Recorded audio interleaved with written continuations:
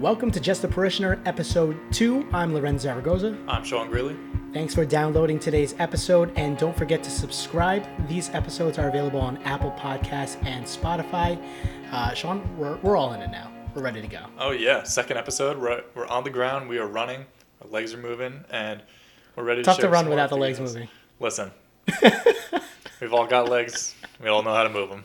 We're working out the kinks clearly with our banter. The one thing I did want to talk to you about today, because you and your fiancée Julia sent it over to my wife and I, was the podcast that Mike Schmitz just put out at the beginning of the year. So do you want to talk about that real quick before we go into the topics? Yeah. So for anybody that hasn't seen it, first of all, you should start following some Catholic social media, because I think it's been on every Catholic social media. But it's called Bible in a Year. So essentially, there's a priest, Father Mike Schmitz, who works with Ascension Presents, and he's a college chaplain out in Minnesota. He's very popular, and he's recording himself reading the Bible, and he's going to post the recordings on podcast form over the course of a year. After each reading, he's going to offer some personal reflection and a little bit of education on the reading that he's doing for that week. And honestly, for any everyday Catholic or Christian out there, it's just an awesome way to get Bible literate. I think it's a huge stereotype that Catholics don't read the Bible, or at least traditionally they don't. And that's something that Father Mike Schmitz is trying to help change with Ascension Presents this year with the Bible in a Year. You know, even myself, I've been following it for 5 days in 2021 now. And I can say I've read Genesis before, but I've never really taken the time to actually listen to and read all the names and all the genealogies. And he goes through all of that, and he explains why it's important. So Well, we talked about last week. Last week's episode was how we're trying to get better in 2021 as Catholics, and it was fully revealed that I just don't read at all. So this is actually the perfect transition to me, quote unquote, reading the Bible. I'm like, yeah, maybe I should read the Bible. Wait, Father Mike Schmitz is going to do it for me, so it's really good. 100%. Yeah, if you want to read along with it, you can. If you have a long commute and you want to listen to it, the episodes are about 15 to 20 minutes long. Yeah, they're not long. It's not a long time. I'm curious if they're going to be longer as the year goes on. I suspect that they will, if they're really going to get through. They may be easing into it. Yeah. I was kind of wondering how they're going to do it in 365 days. He's only doing 2 chapters a day right now. I don't think it's every book, though. I think it is. I don't think it is. Challenge. Okay. Let us know. Challenge, yeah. Hey, get on our social media and tell us if we're wrong. Yeah, I think, I don't know. Look into it. But it's really good. Mm-hmm. Again, I'm a big podcast guy, so that just fits right into me not reading and me listening to more podcasts, which is great. Speaking of podcasts, we should probably get back to ours.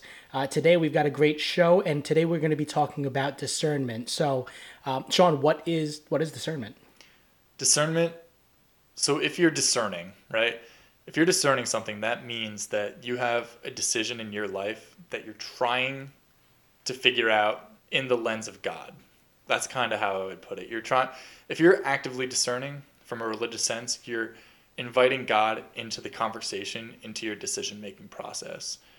That's the most basic definition I can think of for it. I mean, when people think about discernment, it's usually like, oh, only big things. People, the big things is what normally people think about. But is it only big things that you're really discerning on? It can be little things in life. And what would your opinion be on that? Yeah, it doesn't need to be. You're 100% right. I think that, especially within the church, if you're discerning, people immediately think of priesthood, marriage, or religious life. And honestly, priesthood is the biggest one that people would think of.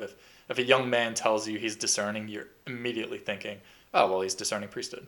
Right. But vocations is like one of the biggest things that people associate. Vocations, discernment, 100%, yeah. And even within vocation, there's like the big V, that is the marriage, the religious life, the priesthood. And then there's the little V's, which are the little things that God calls you to every day in your life. That's where discernment really comes into play for your everyday Catholic and for anybody who is, quote unquote, just a parishioner, right? You're going to be making decisions every day. And sometimes they're big decisions for you in your life. Sometimes you're changing jobs. Sometimes you're, deciding to move into a house or deciding to start a family or anything like that. Those are huge decisions. And inviting God into it can be extremely helpful in making those decisions. They may not make it easier, but it will be helpful. Right. And so that's what we're going to be talking about later, and talking about the things that we've had to discern about. Discern about? Is that the right way to say it? Discern. Discern on? Yeah. Just discern. Just discern. Okay. If we're getting really grammatical, yeah, just discern. I don't read, so it is what it is. We're going to be talking about the things that we've had to discern. Just to be clear, I'm not 100% sure grammatical is a word either, but so continue. reach out to us on social media and let us know which one of us is the bigger idiot. But yeah, that's what we're going to be talking about. However, just like every week, before we jump into the topic, we're going to be doing a new parishioner profile. If you want to hear my parishioner profile, it was in episode 1, which was last episode. So today's parishioner profile is coming from Sean Greeley. You guessed it. So like I said, we're going to be having more of them down the road.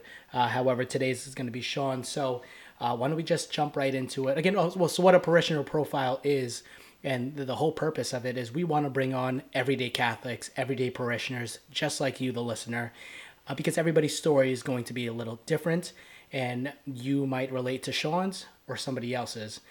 You might not relate to mine, or vice versa. So that's why we want to get what Sean's story looks like, how he got to where he is today as a Catholic. So Sean, jump right in. Sure. Growing up, I was Catholic my whole life, but just like I think many people, especially coming from a very culturally Catholic area like we did I grew up in New Jersey, but I'm in New York now. This area of the country, it's very culturally Catholic. But yeah, I was raised with the sacraments and everything, and went to Sunday school and my whole life, and received confirmation when I was in 10th grade. And so it's 10th grade where you're from. In my parish it was, which is, I had no clue people did 8th grade or even younger than that before I really came to New York, actually. So I think it's just that better, personally. Me too. I think it was my diocese that did it, Diocese Patterson. Shout out Diocese Patterson. But yeah, so when I was in high school, I went to Catholic high school, and not for any particularly religious reason, but by the time I was a senior, that's when I really started to ask questions about God. Interior questions. Did you go to Catholic school before high school? No. I was in public school up until 9th grade. Was that opportunity there for you or no? No. Just like it? No. Yeah, no, my parents just wanted to send us to public school. And honestly, the reason we went to Catholic school is my older brother was slipping in grades in 8th grade, and my parents gave him an ultimatum, and he didn't meet it. And then he ended up getting sent to Catholic school. And from there, he went to the United States Military Academy, West Point. Shout out Brian, my brother. And he obviously is an extremely competitive and prestigious school. And from there, it was no question of where I was going or where my younger brother were going either. Right. Now, neither of us went to as prestigious schools, so you tell me who won. But ultimately, I think I did, because it did introduce me to God and the idea of God in my life. From there, in college, I went to a non-sectarian school. It wasn't a religious school or anything like that. Hofstra University, and I got involved in the campus ministry on the college campus pretty quickly in my freshman year, and I was 100% just living a college life, like stereotypical, going to parties and trying to meet girls and like all these other things going on. But shout out Julia. We'll get to that. Yeah. But in the meantime, I was going to mass on Sundays. Thank God there was a couple of people in my dorm who were going too, because they dragged me for the first couple of months of school. And then I got to know some people, and I started caring a little bit more about it, and went on a mission trip my freshman year that kind of altered the way I viewed the church. It kind of introduced me, one, to the beauty of the church itself, and two, to the community that can be had through the church. I got to hang out with 25 other students that were within the same age range of me, who many of them truly loved the church and had a serious relationship with the Eucharist. And those are things that I had never seen before, even through Catholic school. Was that your first mission trip? You never went on a mission trip in high school at all? Never. Okay. No. And this mission trip... the way I said that sounded judgy, but if you want to listen to my parishioner profile, it wasn't. So 99% of people wouldn't even go on one in college, right? But I went... my first mission trip was literally a 20-minute drive from campus. It was the year Hurricane Sandy hit New York, and there was just a huge amount of destruction. And I was actually in my current town that I reside in now, or city of Long Beach. My hometown. Your hometown. And the city was pummeled, as you know, by all the storm surge and the sand and everything that came up off the ocean. So we were down here just cleaning up people's basements, digging sand out of people's basements, putting up new drywall in people's houses. Extremely unskilled labor that, honestly, a bunch of 18 and 19-year-olds had no business down here doing, but it was greatly needed at the time. So that was my exposure to mission work. And I went because it was extremely cheap and extremely close to campus, and I wasn't going to have to sacrifice too much of my break for it, and I knew it was a good thing to do. God used that to turn my heart towards him in such an incredible way. And from there, I got extremely involved in my campus ministry. So that you would call that one of your defining moments? I would say for my faith life, that trip was the defining moment. Wow. The singular defining, I wouldn't say it's the defining moment for my entire faith life, I guess, but it is the pivotal moment where I went from more of a casual Catholic, even though I was going to Mass every weekend for that time going up to it. I wasn't considering real theological questions, real philosophical questions in my own life. I wasn't valuing people the way that they should be. And I certainly wasn't valuing myself the way that I should be. Yeah, so on behalf of Long Beach, you're welcome. Yeah, well, thank you very much. I appreciate that. We had no part in what Sandy did to us. Yeah, well, shout out to Father Brian, the pastor down here, and he's still the pastor. He was brand new at that point, but he welcomed us down there with open arms, and he was a big part in that too. So, I definitely saying I haven't been perfect since then. Nobody is perfect, right? Even the greatest saints I can imagine stumbled a lot after they had their conversion experiences. And not to say I'm the greatest saint in the world, because God knows I'm not. But I think from then forward in college, just making my faith a really active part of my life, where I got very involved in campus ministry and took on leadership positions, and to the point where eventually some of those big questions that I started asking myself led me to start discerning priesthood, kind of what we were mentioning before as far as the big V vocation goes. When I was a kid, I always wanted to get married and have a family. But when I was in school, I recognized, one, my own college chaplain and just how awesome he was. Father Greg, he was very young, but more than that, he was very relatable, very personable, gave great homilies, and knew his stuff. He really could hammer down anything that we had questions about. And it was probably one of the most intelligent people I know. Well, yeah, right. And again, talking about outside of theology, just right. In general. 100%, yeah. I could quote like a dumb movie. I could quote like Austin Powers or something, and he would get it, And the mark of intelligence. The mark of intelligence. Well, I'm just saying culturally.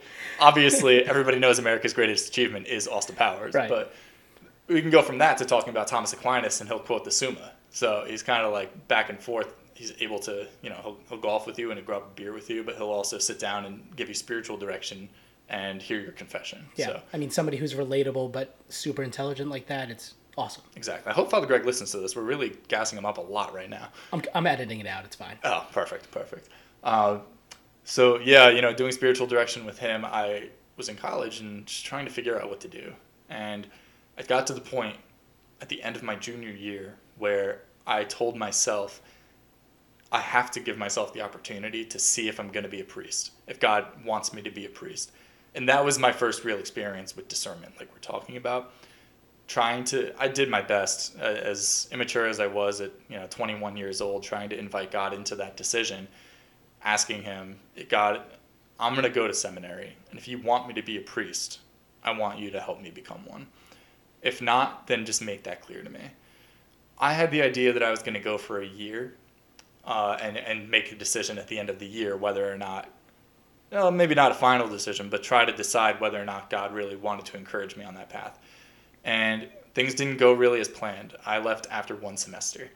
Hardest time of my life for sure. Obviously, just a big change in lifestyle and everything, going to live in a house of 50 plus guys that I had really no prior relationship with, hardly any of them. And also getting steeped in theology and philosophy and Latin and all these things that, I studied exercise science in school. So it wasn't all totally foreign to me because I had read a decent amount on my own, but it was just a very big paradigm shift. So what I can imagine, again, I'm not in that scenario, never was, but what I can imagine might be one of the most difficult things is the thought that you're letting God down by leaving the seminary. Am I right in that assumption? Oh, yeah. You have no clue. Yeah. How many times have you heard that the church is in desperate need of priests? Right. And you hear these statistics of, what percentage of priests right now are over the age of 50. And in 30 years, like the drastic drop in priests we're going to have, I think we're going to have less than half the number of priests we do in the U.S. now, 25 years from now, just based on, priests will get older, they'll retire, they'll die, and there's just no one coming in afterwards. Right. Compared to, 50 years ago. So being one of the guys, and I'll say, like, the vocations process was never aggressive. It was never pushy or anything like that. But there was always a sense of God. If God is calling you towards this, you're like a Navy SEAL. You're like one of the select few that he wants to come fight his battle for him on earth. And there's something extremely powerful and appealing about that to any man, but especially a young man in high school or college. The idea of fighting God's spiritual battle here on earth. And I was fired up by it, but I was also terrified by it. And, I'm not comparing myself to a soldier or something, but the experience would be almost like you're being called into, it's like getting a draft letter, right? And part of you is almost praying that they find something wrong with you, that you don't have to go into battle. Right. Because you're scared of what that battle's going to do to you or do to the reality of your life after that. Now, all that's to say, I'm not saying that I ran away from battle by leaving the seminary, or that any other man who doesn't go to seminary or anything like that is less of a man. That is not the case. Or for that matter, any man or woman who thinks they might do religious life and decides not to enter into a novitiate or anything like that. That's not the case. But it's all personal discernment and personal prayer with God. I spent those 4 or 5 months or so praying pretty intensely about what God wanted me to do. Certainly wasn't a perfect seminarian by any stretch of the imagination. Certainly I fell asleep in the chapel more than a few times, but I'll say that as taxing as that time was, it really shaped my ability to communicate with God in prayer. And if nothing else, that might be what God wanted me to know coming out of seminary. I'm not 100% sure. I've been out of seminary for about 4 years now.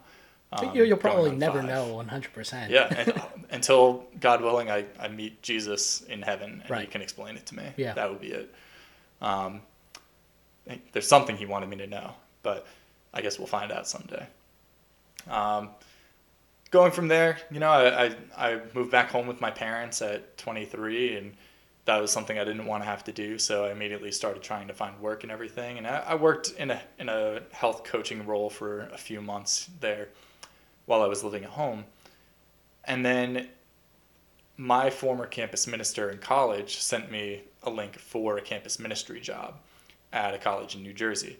And there was a cool opportunity there to exercise the form of ministry that I was very familiar with in the real world and professionally, as opposed to just doing it as a student, even though I was technically young enough to still be a student. And coming out of seminary, there was a real part of me that wanted to do ministry. Obviously, hadn't gone through the ordination process or anything, but wanted to be able to give back in that kind of way. The service trips, the missions, the learning, all the catechism that goes along with it. There's something that I wanted to do there. So I ended up applying and getting hired for a job in campus ministry at Montclair State University in New Jersey. And I had a great, incredible couple of years there. It seemed like a good transition from where you were. Yeah, it was. It really was. And, it was cool because I was young enough to be able to relate to the students, but, quote unquote, wise enough a couple of years out of college to be able to, look back on my times in college and think about the things I did and the things I didn't do, and hopefully be able to offer some guidance to the students. Also, I was able to work with some great Focus missionaries. Focus is the Fellowship of University Catholic Students, Catholic University students, and it's a missionary group that helps to bring college students to Jesus and to the Eucharist. So I was able to partner with them and with the chaplain there to try to offer as much to the students in the Catholic Center there as possible. So 2 years there, it was very well spent. I will say that after about a year and a half, I started feeling a little anxious about the future. I was 25 at that point. I was starting to think about down the road, if I'm not going back to seminary and I'm going to be, dating and potentially getting married someday, how do I make this whole ministry or not doing ministry thing work long term? I want to be able to support a family. I want my wife to have options, whether or not she would want to work or not. I want to be able to support, as many kids as God is going to bless us with when that time comes. And I wasn't even dating anybody seriously or anything at the time, but they were all just questions that were very present in my mind. And again, like a huge period of discernment where I was in chapel in the Catholic Center, the Newman Center, every day, praying just for guidance, for clarity on that. And praise God, there was a cool opportunity that came up in a completely different field in medical sales that I was able to apply for and ultimately was hired for. Leaving that job was very, very difficult. And I had formed really great relationships with the chaplain, the staff, the focus missionaries, and most importantly, the students. That was really hard to let go of. But I think that's where, like I said, discernment doesn't make things easier, but it does make it right. Again, I'm putting myself in your shoes, and you're already in the state where I kind of you didn't turn your back on God, but again, sometimes it might feel that way leaving the seminary, right? And again, we've already established that that's not the case at all. You've just grown to realize that that wasn't, what you think that he was calling you to do. Right. But you know what? I'll be a campus minister instead. And so you do that for a couple of years. You're like, I gotta get out now. I'm out. Now I'm out of that. So I mean, you're kind of doubling down in that situation. That's Turn my back on God twice. In your words. Those were my words because I couldn't find other words to put it. But obviously, Right. that's not what I mean, and that's not how you. That's not how you should feel. Let's put it that way. That's not how you should feel. But I wouldn't blame you for feeling that way. Right. Well, I think yes, you're right, because that was a huge struggle, and even I'll say like the chaplain and the diocese that I was working in, they were very generous as far as trying to work with me to. They increased all the campus ministers' salary slightly to try to make it a little bit more reasonable to keep the job for more than a couple of years. I mean, campus minister jobs, at least in my experience, most of them are people in their, low to mid-20s who work in it because it's one of the first things out of college they'll do if they have ministerial experience, as a leader in campus ministry themselves. And it doesn't pay well, just very frankly. Catholic jobs aren't going to pay well 95% of the time, right? Right. From a material standpoint, now the spiritual benefit and the relationships formed and the fact that you are, ostensibly doing God's work on earth here, all of that pays for itself. That's a non-factor. But there does come a point where material need is material need, and unfortunately, living in a state like New Jersey or New York, it's a little tougher to make ends meet sometimes if you're thinking about down the road. I reasoned with myself, and I was talking to spiritual directors, I was talking to a therapist, I was talking to many people, talking to all my friends about whether I could make it work, and if I could, like what that would look like. And it eventually just got to a point where it seemed like not only did it seem almost not feasible, but it also seemed like this isn't where God wants me to go. Dude, it sounds like getting out of a Catholic job is harder than getting out of the mob. That's just from our conversation alone, and just from conversations with other people. It's like, Right. It's just pulling at your heart. Like, man, I think this is what's best for me. But again, that's where discernment comes into play. Again, not to take the topic and put it into your profile, but I think that's one of the reasons why we want to talk about discernment. In a little bit, Yeah. And just to touch on it now, like I'll say during that period, I really familiarized myself with St. Ignatius of Loyola. And in his writings, he wrote a lot about discernment. That's a huge part of Ignatian spirituality is, doing an Ignatian examen every day is inviting God into your life, reflecting on where he was present and where you didn't allow him to be present, where you accepted him and where you denied him, and trying to resolve to do better in the future. That's a huge role in the active discernment process. So Ignatius wrote that there's kind of three ways that God makes himself known to you through the discernment process, or, three ways that you can resolve discernment, right? The first one is the Mother Teresa handbook, right? God just appears to you in a very clear, not necessarily loud, but a very clear way, and tells you this is your decision you have to make. There's the famous story of Mother Teresa being on a train and the voice of God just letting her know that she needs to go to Calcutta and serve the poorest of the poor in India. And she did, and God bless her for doing it, because she's one of the greatest saints, definitely in the last century, but I would say ever. Right. Recency bias, but sure, of course, yeah. Listen, all the saints are great, but Mother Teresa, especially obviously being able to see pictures and video and everything of her. Right. It's incredible. Don't get me wrong, I agree with you, but, Yeah. but I'm curious if there's any recency bias there. Sure. For all our listeners, just to be clear, Lorenz doesn't like Mother Teresa. Yeah, Got just it. Okay. didn't say that at all. But that's fine. Continue. So that's one way, right? Very clear voice from God. The second one is not necessarily a clear voice, but like a pretty sure is what I would say. Like I have these 2 or 3 options and I'm really not sure, and maybe they're all good. Maybe one of them is more good than the other, but there's some stuff working on you that is wanting you to go in that direction. But you're pretty sure, and in your prayer, you feel like God is making you lean towards one of them. So you go with it. That's kind of the second way to resolve your discernment. Now, the third one is if you're really not sure at all, right? Say you have 2 choices. For me, it was I'd stay in campus ministry for at least another year. I maybe try to go get an advanced degree in theology or something else along those lines. I stick with it with these students. That's obviously a good choice. Like there is nothing wrong with that choice. Or I have this medical sales opportunity that's presented. Not only is it work that ultimately does help people in the finality of it, but it's also, a good career. It's potentially lucrative down the road.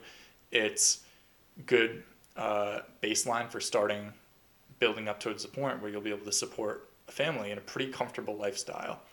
That's also a good thing. And, I know as Christians and Catholics, sometimes we get down on ourselves for thinking about we're not made for comfort, we're made for greatness, right? But there's nothing wrong with wanting a comfortable lifestyle for you and your family. If you're a husband or a wife and you have kids, the number one priority for you is making sure your kids are safe, giving them a good life, obviously trying to get them to heaven and raising them with faith so that they can get others to heaven as well. Those are your priorities, right? So, and by leaving, you opened up another position for somebody else to fill as a campus minister. I didn't get into the weeds with that, but yeah. But you're right in some sense. You could tell them I did this for you. I left for you. Yeah, right? That's right. I don't know if everybody would have seen it that way at the time, but it's the way I see it. You're welcome. I appreciate that. Yeah. Hindsight's 20/20, right? Right. So I had these 2 choices, and in that sense, they're both good things, but none of them feels very clearly right. And then, in Ignatian's words, paraphrased, God gave you a conscience. He gave you free will. And if you trust in him, that's, he designed free will so that you would place your full trust and faith in him and then make the choice that's right. And that's what you have to do as a human being. You have to make a choice. You can't be idle. I mean, if you actually read Dante's Inferno, when he writes Didn't read it, just... No, I senior year English reading in high school, but at least for me, but he visits the 7 circles of hell, and Virgil was leading him through these circles, and one of them is people who are attached to these sails that blow them around constantly, and they're never in one spot because their punishment is equal to the crime. They allowed themselves to never be firm on a decision, to never ground themselves in something, and they just blow with the wind. That's essentially what it is. So we're charged with, in the sense of our humanity, we're charged to make decisions and to stand by them, and to make those decisions based on a relationship with God. And that's what I had to do in that situation. I think those 3 steps, those 3 kind of like ways of viewing discernment are so powerful. And I think probably 90% of the time we're going to end up in that 3rd step, right? Where it's not necessarily that one choice is best unless we're considering something that is just objectively bad, right? That's a clear answer. But if 2 things are good, which can be the case, 2 things can be good at the same time, you have to make a choice. And yeah, I mean, we'll talk about that a little bit later. Sure. The difference between what things you should be discerning on and what, like you said, it's there's nothing to discern. It's just God. You just got to look to the catechism. Right. Essentially, there is black and white in the world for sure. Yeah. Exactly. So I didn't want to cut you off. If you want to wrap up your personal profile, and then we can talk even more into discernment. But I don't want to rush you on that because it's. Well, I guess I'll go into one last point that was big for me very recently. Is Starting the podcast. Starting the podcast, Yeah. I had to discern that a lot. I was like, do I really want to do this? Do I really want to sit at Lorenz's bar and have a bourbon while Just we talk kidding. about That was a given. This This was is one of the easy. things that was a given. But Yeah. No, I mean, I've been working this job for over a year now. And in that time period, I also started dating a girl that I went to college with for one of the years that I was in school. She was a freshman when I was a senior. And we kind of stayed connected over the course of the period of time when I was in New Jersey.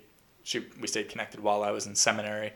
And then when I came back to New York after I got this job, we started talking a little bit. We started going on some dates.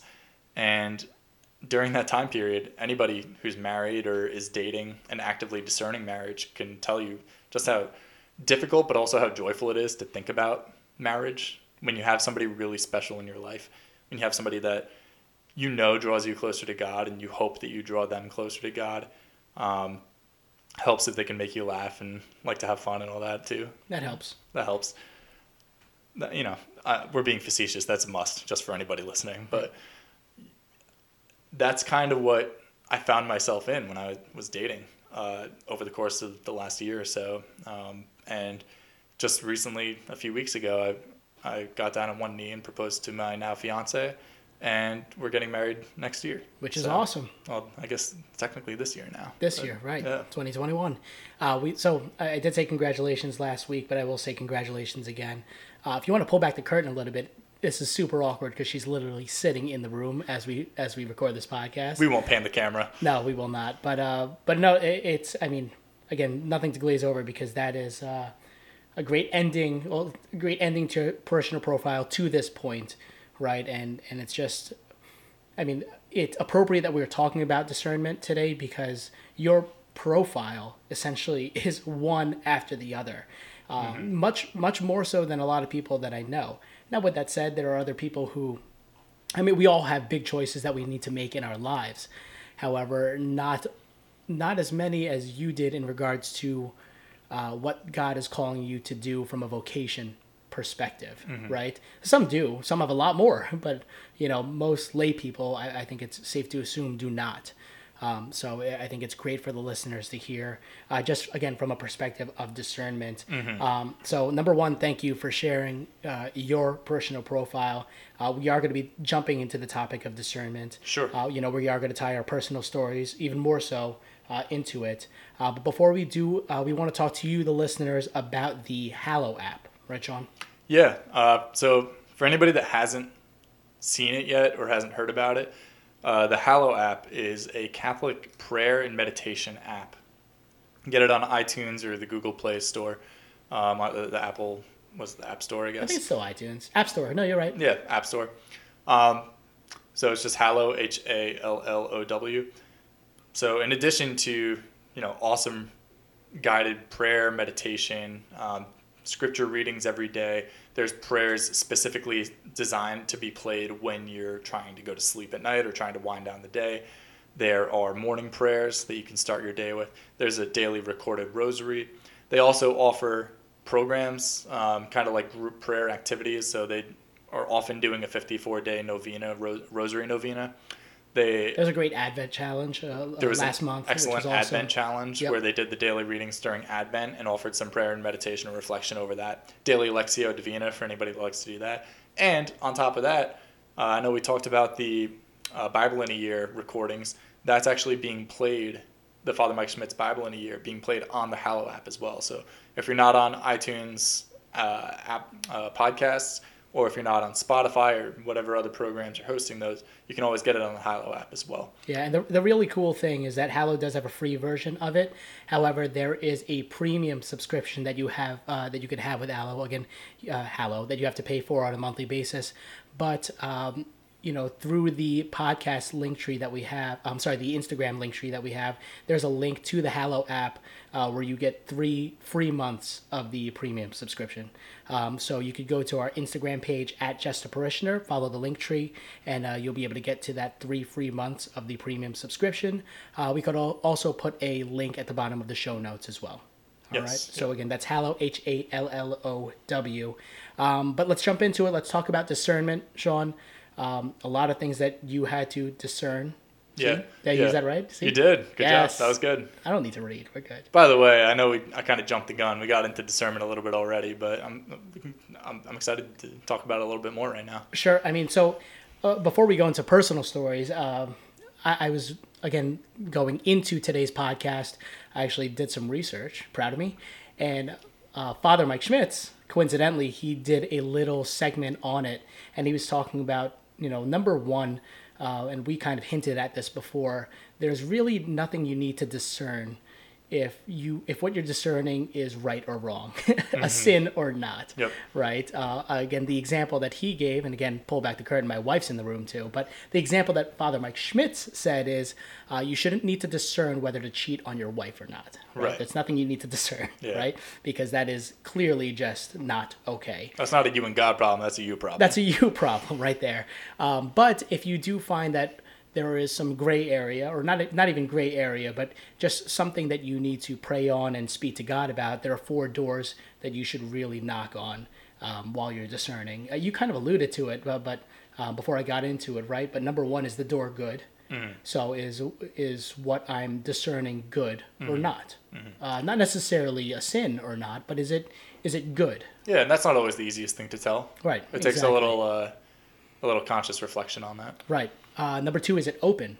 Is it even a possibility? Mm-hmm. Right? Because if it's not a possibility, you kind of have your answer there as well. Number 3, is it wise? Which I like. And number 4, and this was one that he said he loves and I do too, but you also hate, is it something that I want? Right? And that's something that is very, very difficult, because you need to redefine, or you need to define what is want. Because there are things that you could want now, but is it something that you're going to want long term? Right. I want it today, but I want it long term. So want is very loosely defined when it comes to those 4 doors, or at least in my head they are. Yeah. I think, the first thing I want to say is the number 3 with the wisdom is incredible. That's such an important point, especially in the framework of the church. Because we do have the church for wisdom. Right. That's the reason we have it. Obviously, wisdom can be garnered in your own personal life, or you can talk to your parents, your grandparents, or any older or more experienced people for that. But the reason we have the church is for the magisterium, for the 2,000 plus years of teaching and experience that and collective prayer that can lead us on those decisions. So 100% wisdom is, if it's not wise in the lens of the church, that is a big red flag, I think, when you're trying to discern. Right. But how many things, and I kind of focused in on the open, right? Because how many times do you try to think of decisions you need to make before you even know if it's an opportunity or not? Yeah. Right? Like, I that happens all the time. Mm-hmm. Like, you wrap your head and you stress so much, and you even pray to God, like, is this something I should be doing? It's like, dude, is it even an option? Right. Yeah. like the 21-year-old guy, like, I don't know, should I date this girl? Should I not? I don't know, maybe I should pray about it. Maybe I should speak to God about it. Dude, she's dating somebody. It's not even an option right now. Yeah. But like little things like that. You like before you wrap your head around it and stress out about it and go to God for it, like, is it even open? Is it even an option for you right now? Yeah. So that's the one I kind of focused on there. Definitely. Yeah, I mean, if you're the high school senior that's applying for schools and you're stressing out about which one to go to and you're asking God about it, first of all, God bless you for that. But second of all, get into the school before you worry about it, Exactly. Yeah, send the application and see if it's an option. Right. But I mean, those 4 doors, and we could talk about the other 2 another time, but I just like that 4-door attitude towards it. Sure. Especially wants, but I think that's a topic for another day. So, I mean, personally, where do you draw the line of when you need to actually go to God or not? I mean, we should be going to God on a daily basis. However, I'm not going to ask him what I should have for dinner, you know? So, like, where do you draw the line of when to pray about a big decision? I think it's a both and with that, because you can invite God into every single action you do and every single decision you make. I honestly forget what the saint's name is, but there's a great quote from a saint that says he was a line cook essentially, and he said, every day I flip my omelet in my pan and give God glory for it. Like that everyday stuff is and should be attributable to God. And we should ask him to bless our every action. But that being said, I think for me, a lot of the time I end up on my knees turning to God when it is a big decision, when it's something that feels life altering. Now, that's not to say that's right, because that's the only time you do it, but that's the time when, as humans, we feel the smallest, I think. And the thing is, we don't need God to make a decision in our lives. That was very clearly the case if you read Adam and Eve, the story of Adam and Eve in the Garden of Eden. They didn't make that decision with God to eat the fruit. And we don't need God to make decisions in our lives, and we can choose to do things based on whatever perceptions of the world or desires we have, or other outside influences are trying to turn us towards. I mean, I'm sorry to interrupt, but I think people can take that way too far and try to alleviate the load of decision making for themselves. 100%. Right? Yeah. Like, I don't want to make this decision. God, make it for me. It's like, no, like he gave you the brain to be able to do it, and the judgment and the conscience. Definitely. But on the other end of the spectrum, you can go too far with not including God in the decision. And that's I think that's where a lot of the world is right now. Like how many, I can speak to. Yeah, more do that than what I just said, but you're right. Sure. Yeah. That's more, you're talking like scrupulosity, like people getting like, oh, maybe not scrupulosity necessarily. Big word, man. Yeah. You take it as disrespect. Watch your mouth. Right? I think more people in my circles for sure would not even include God in the conversation. And right. So with big things, so I'm talking not necessarily priesthood or marriage or religious life or whatever. I'm talking, I think I want to change my job, kind of like what I was talking about before. Or me and my wife have 2 kids, and we might want a third one, but we're not sure on that. Right. And we're just not clear on what we're supposed to do right now. Those things you want to go to God and hope that he's going to give you some direction on it. And it's funny, so like the word discern comes from a Latin root, from this word discere, which actually means to learn. That's the same root as disciple. So those were the students of Jesus. When we're discerning, we're actually putting ourselves at the feet of the teacher, who is Jesus, right? He was the rabbi who led the world to salvation. And when we allow ourselves to discern, we're putting ourselves at his feet. It's almost like we're there on the Sermon on the Mount asking like these questions, God, like what are we supposed to do here? Jesus, can you direct me? Because I'm really not sure in my small-mindedness of the world that I have the ability to experience.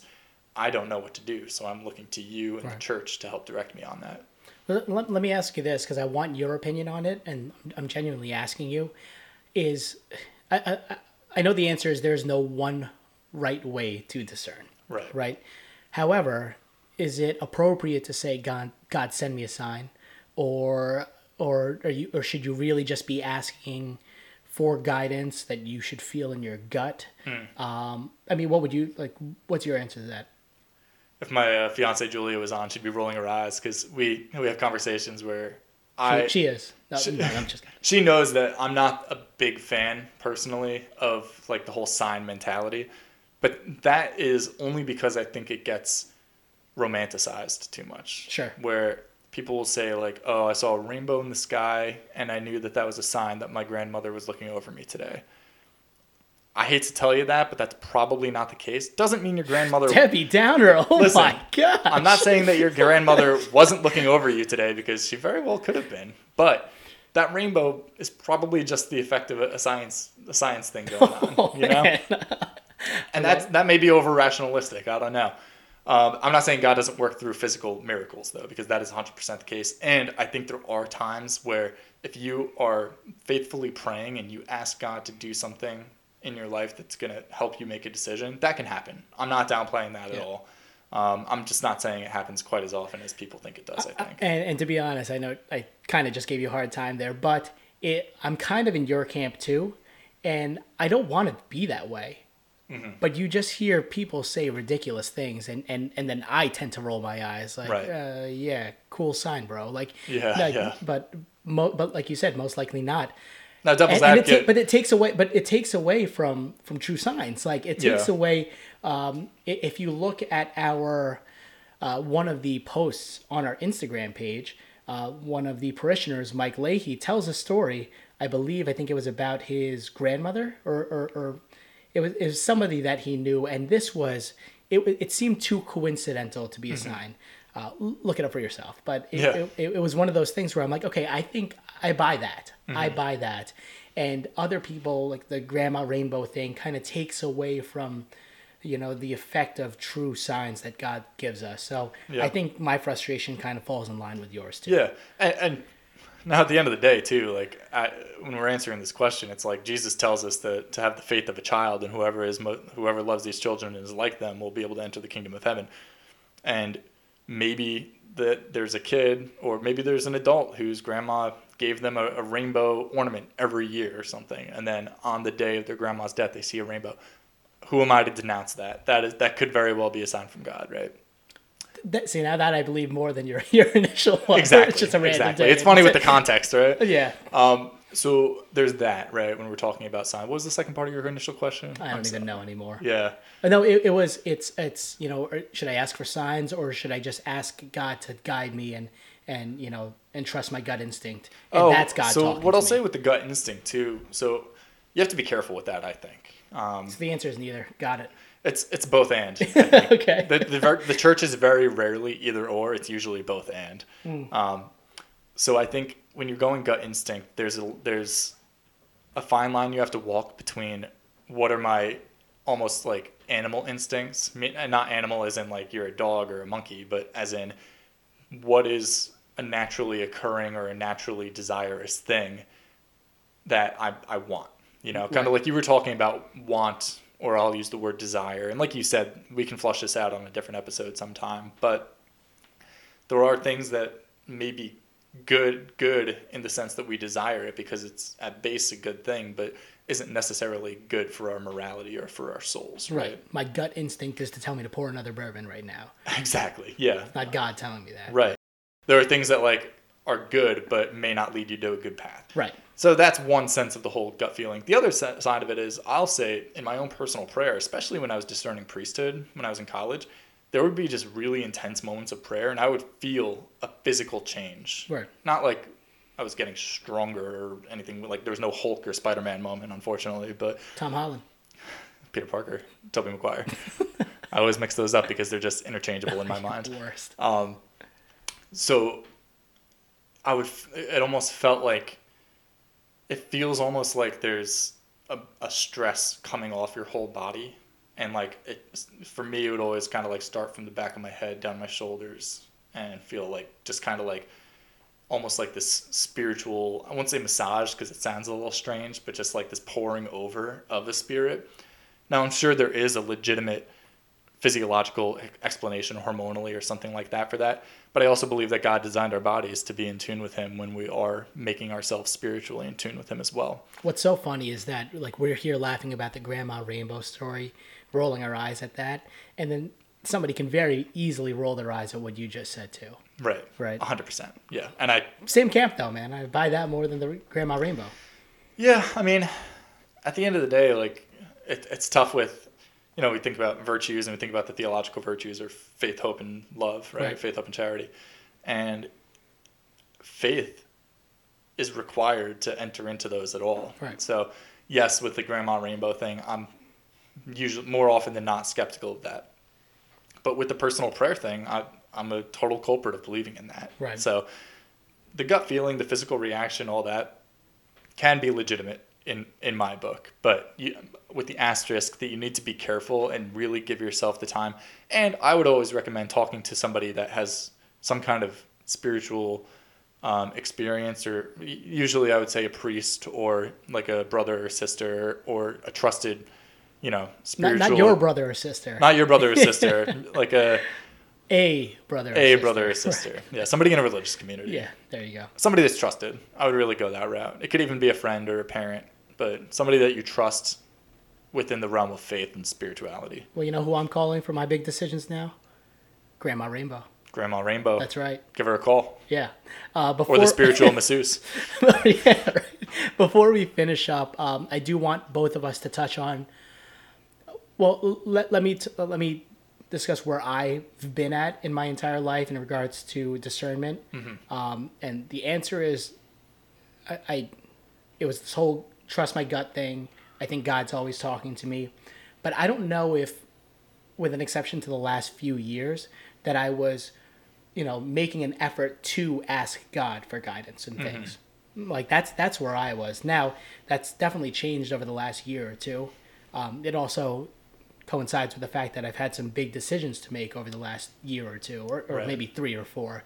And that's where it's like, okay, these are the bigger things, but that I need to talk to God about and have him, pray for him to guide me in the right direction. But before that, I really wasn't actively doing it. So I think the theme of every episode essentially is better now than never. Right.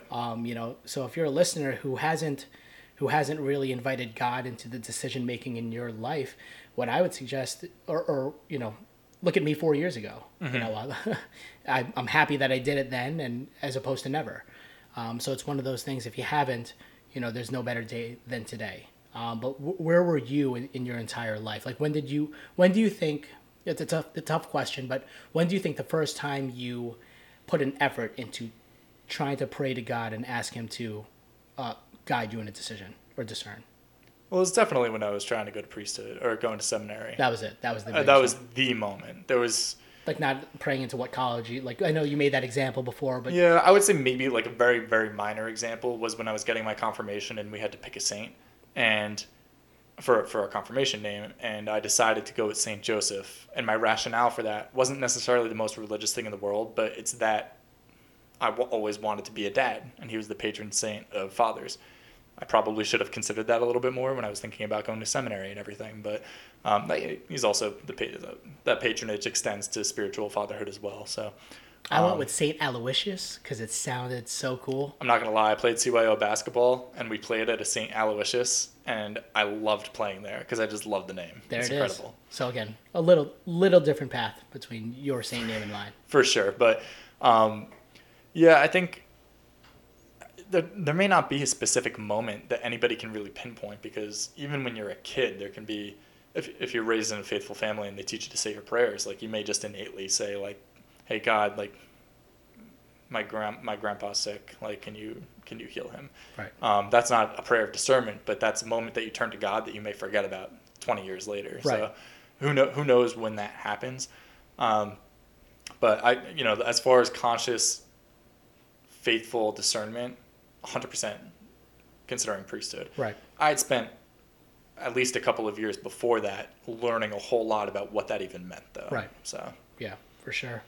All right. I think we touched on a lot of stuff. Again, went over time, and I'm going to stop saying that. We just went at time. That's fine. yeah. Yeah, cool. Hey, we enjoyed the conversation. Hopefully everybody else does too. I'm going to say everybody's dropped out 10 minutes into the podcast, but that's fine. But again, thank you for joining us on this episode. Don't forget to connect with us on Instagram. That's @JustAParishioner. And actually, every week we're going to be posting a question on our story that has to do with the topic that we spoke about. So, Sean, what is the question that we're going to be putting on our Instagram story for people to answer? Because we definitely want to hear from you. Yeah, this week we hope that you'll give us an answer to the question, just what are you discerning right now? What's something that God is trying, what you think you need to include God in, whether it's a decision or, a direction you're moving. One way to think of it is, like I said, the root of the word discern is the word to learn, right? So maybe ask yourself the question and hopefully respond to our Instagram story. What is God trying to help you learn right now? What direction is he trying to steer you in? Yeah, absolutely. So again, that's on Instagram @JustAParishioner. Don't forget to subscribe to the podcast on Apple Podcasts or Spotify. Also, do us a favor and give us a rating, especially since we're a new podcast. Those ratings go a very long way. We'd prefer 5 stars. I think we earned it today, honestly. That's what you're supposed to say we did. That's fine. No comment. Okay, great. We earned it. And finally, if you're someone you know would be a good feature for a parishioner profile, you can shoot us an email at weareparishioners@gmail.com. You could also send us a direct message on that Instagram page @JustAParishioner. So again, thank you all for listening tonight. God bless everybody. We're praying for you. Please pray for us as well. Carrying in my